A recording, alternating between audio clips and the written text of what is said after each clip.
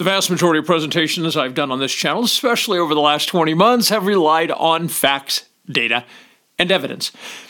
Evidence can mean different things. For instance, in the scientific realm, it might mean something a little bit different than it would mean in the legal realm. However, I think it's a generalized statement that most of us can agree with. In the complete absence of evidence, it is unethical, improper to say that something is true. And of course, when we talk about evidence, it has to be credible evidence. And that's what we're going to look at today.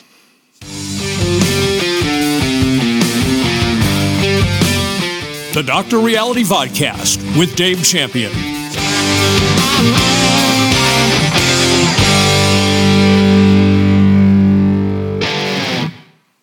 Early in 2021, Eric Coomer, a former employee of Dominion Voting Systems, filed a defamation suit against a number of people, including Rudy Giuliani. On August 14th, Giuliani sat for a deposition.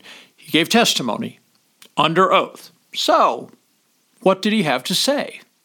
Before I share with you what Giuliani said back after the November 2020 election, and then what he said in the deposition, I want to make clear this is not the defamation suit by Dominion Voting Systems against Rudy Giuliani. This is brought privately by Eric Coomer. That said, I think this is going to be a weather vane of what you're going to see in the primary Dominion Voting Systems v. Giuliani suit that's going to be coming up here in a little while in terms of depositions taking place. But concerning Eric Coomer, Giuliani, at a press conference attended by the world's press, he said that Coomer had participated in an Antifa conference call, and that on that conference call, Coomer said that as a Dominion employee, he had rigged Dominion's voting machines to flip votes from Trump to Biden. Obviously, that's a pretty weighty accusation, right? For which you want to have a basket full of evidence to support it, unless one happens to like being sued for defamation. This was a completely fake story, originated by podcaster Joseph Altman. And once Altman said it on his podcast, it exploded. And of course, the common man didn't bother any more than Giuliani did to ask Altman where he got that information. It was enough that Altman said this is the evidence that the election was rigged and Donald Trump was robbed and Biden is not a legitimate president. Just the fact that Altman said it on the podcast, that was sufficient. And social media blew up with this story fabricated by Altman. And that brings us to what Coomer's attorney asked Giuliani under oath during the deposition. When Coomer's attorney asked Giuliani from where he had gotten this narrative, this story, he said he thought it was Facebook. And we all know that stuff that people post on Facebook, the users, whatever they post is 100% credible, right? Giuliani went on to say that he wasn't really sure it was Facebook. It could have been Facebook. He thought it was Facebook. But to his mind, all those social media platforms sort of blend together. So to the best of his recollection, he picked that story up off of Facebook.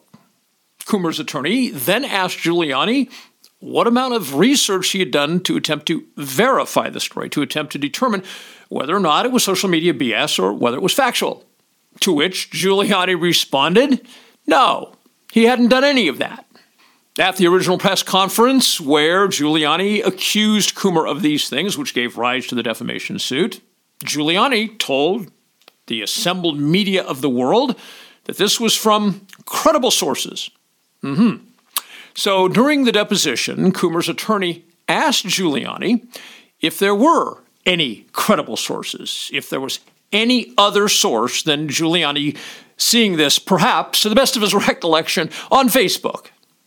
Giuliani said, no, there was no additional information. There was nothing credible. It was just some guy's post on Facebook.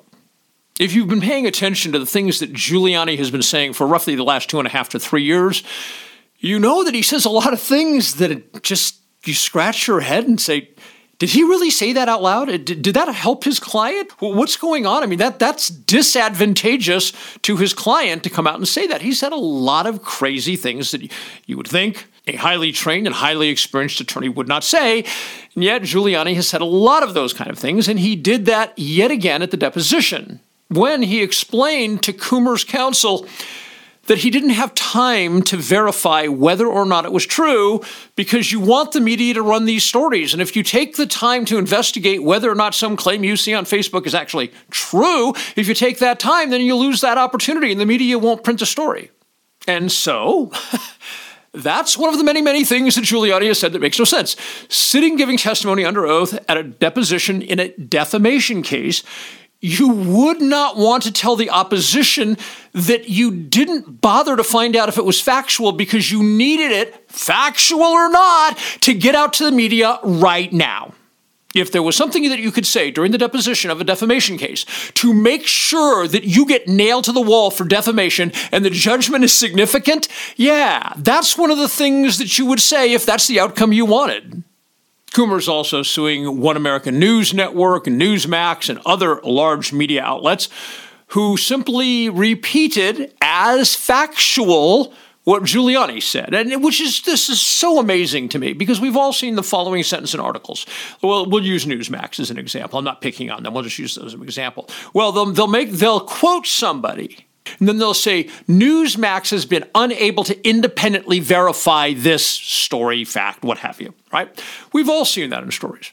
Not one of these news outlets put that disclaimer when they said, Coomer did this. Coomer was on this call. Coomer told people openly on a conference call that he was rigging the election. By the way, there's no evidence that this alleged Antifa conference call ever happened. And there is zero evidence, if any call between maybe a handful of people who, I don't know, maybe they identify as Antifa, they say that out in public. Maybe if there was such a call, there's zero evidence that Coomer was on such a call. And that brings us around to my earlier comments. If you have no evidence, you simply do not come out and say, this is true, this happened, which is exactly what Giuliani did and exactly what he's getting sued now for defamation for. In the months after the election, as these widespread, coordinated election fraud stories took off in a certain segment of the population, I repeated time and time again. I said, look, there's a difference between what somebody says when they're being interviewed, what they say in a press conference, what they'll say in a podcast, what they'll put up on YouTube, versus what they'll say when they get sworn in a courtroom, and if they lie there, they're going to jail for perjury, which is a felony in virtually every single jurisdiction. I pointed out to people, because people say, look at this, what they're supposed to put on YouTube, or, look at this on Twitter, or, look at this guy's website. And I'm like, it doesn't matter. Because if these people had evidence, again, the theme of this presentation, if people had evidence, they'd be going, oh, me, trying to get in line to give testimony under oath in court. And how many of them are? Zero. Why? Because they don't want to go to prison. They were lying in the first place. So in this deposition, Giuliani admitted he had no credible evidence concerning Eric Coomer and the claim that Eric Coomer, working for Dominion, had altered the voting machines to flip votes from Donald Trump to Biden. He had absolutely no credible evidence. He admitted that in the August 14th deposition.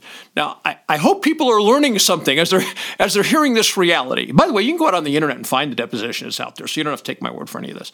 For those of you who do not want to give this up, you feel passionate, you have to cling to this narrative no matter how little evidence there is, hopefully you'll learn something in what's coming. And let me explain what I mean. The primary Dominion defamation suit involving Giuliani, involving Sidney Powell, involving Mike Lindell, these are all coming up to the deposition phase very soon.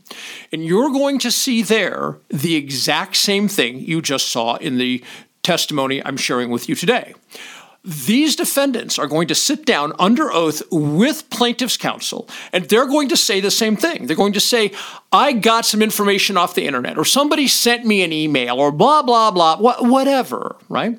And they're going to use the same dodge. Well, I didn't have the time or opportunity to verify. We were moving along at a clip. There were things we needed to get done. So when somebody told us something, we didn't bother to verify it. We didn't care if it was credible. We just needed to move on with our agenda even if it was 100% false, and even if we defamed a person or a business.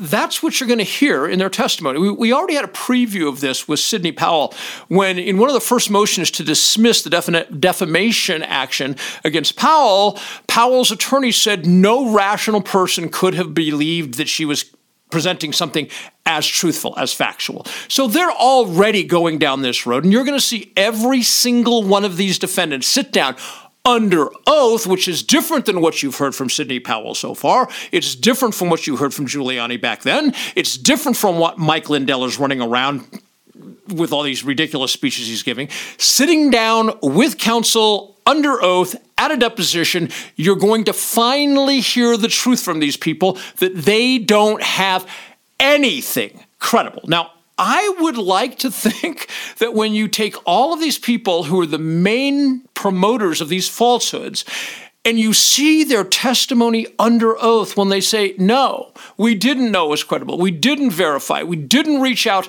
to the people who we were accusing publicly, we didn't do any of these things because we were in such a rush, we didn't care whether it was true or not, we just needed the headlines, which is essentially what Giuliani said during his deposition. You're going to hear this time and again. And these defendants are going to get hammered in these cases, and the judgments are going to be huge.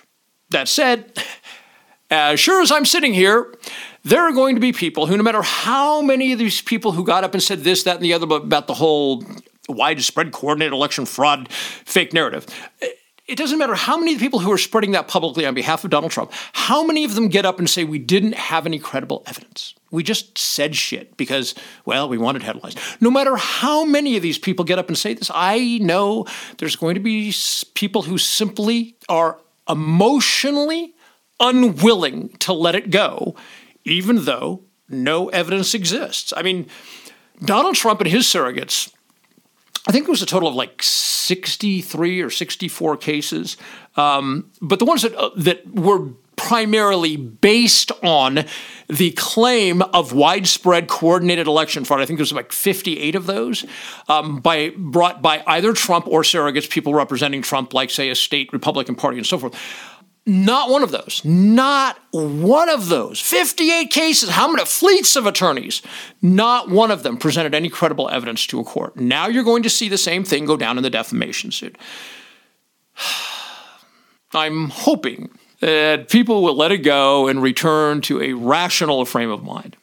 Not everything that's pitched by the media or the establishment or even society at large as some sort of conspiracy theory is actually wrong. An example of that would be the truth about the income tax, that the narrative that's promoted by the establishment, by the media, by expositors, just ordinary citizens in society, is that if you earn money in America, you owe the government some, which is a complete and utter falsehood. Just it couldn't be more false.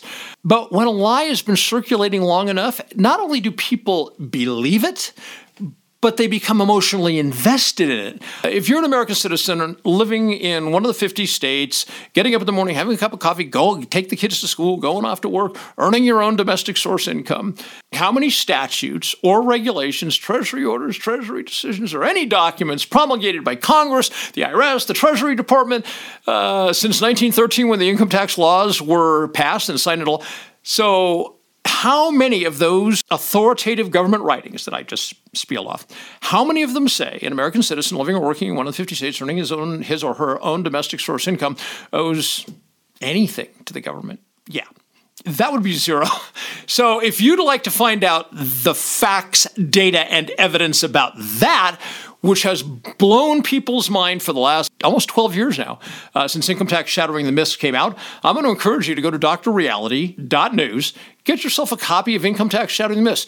You have my word. When you close that final page, no matter what you choose to do with the information, when you close that final page, you'll say, holy crap. Everyone in my entire life has told me, don't believe this stuff. The income tax applies to everybody. Don't believe it. When you close the final page of that book, you'll be like, wow. All that stuff that everybody I've known in my entire life has told me, don't believe it, it's not true. You'll be like, it is true, because you'll see with your own eyes. 1913 forward, all the documents are all consistent. They all say the same thing. So what's the difference between someone like me and the people who say, oh, don't believe that, that's false? Yeah, it's, in my case, 27 years of research, and 17 of those years of research took place before I wrote Income Tax Shattering Myths. So the difference is, yeah, you'll see it for yourself. When you read it, there'll be no question. Like I said, you'll close the final page. You're like, there is no doubt, zero doubt in my mind that you'll say to yourself that I owe income tax. And while you're there at drreality.news, grab a copy of Body Science. Same story. People have the same experience. They get through it and they find out that all of the crap they've been told by society and media and government for their whole lives, it's wrong. That's not how your body operates. And again, I tell people, never believe me. Do not believe me, right? Giuliani should have said that. But do not believe me. Facts, data, and evidence. And you'll find it there for Body Science as well. And by getting that fantastic information, which, if you let it, will change your life, it also helps me be here for you. Thank you.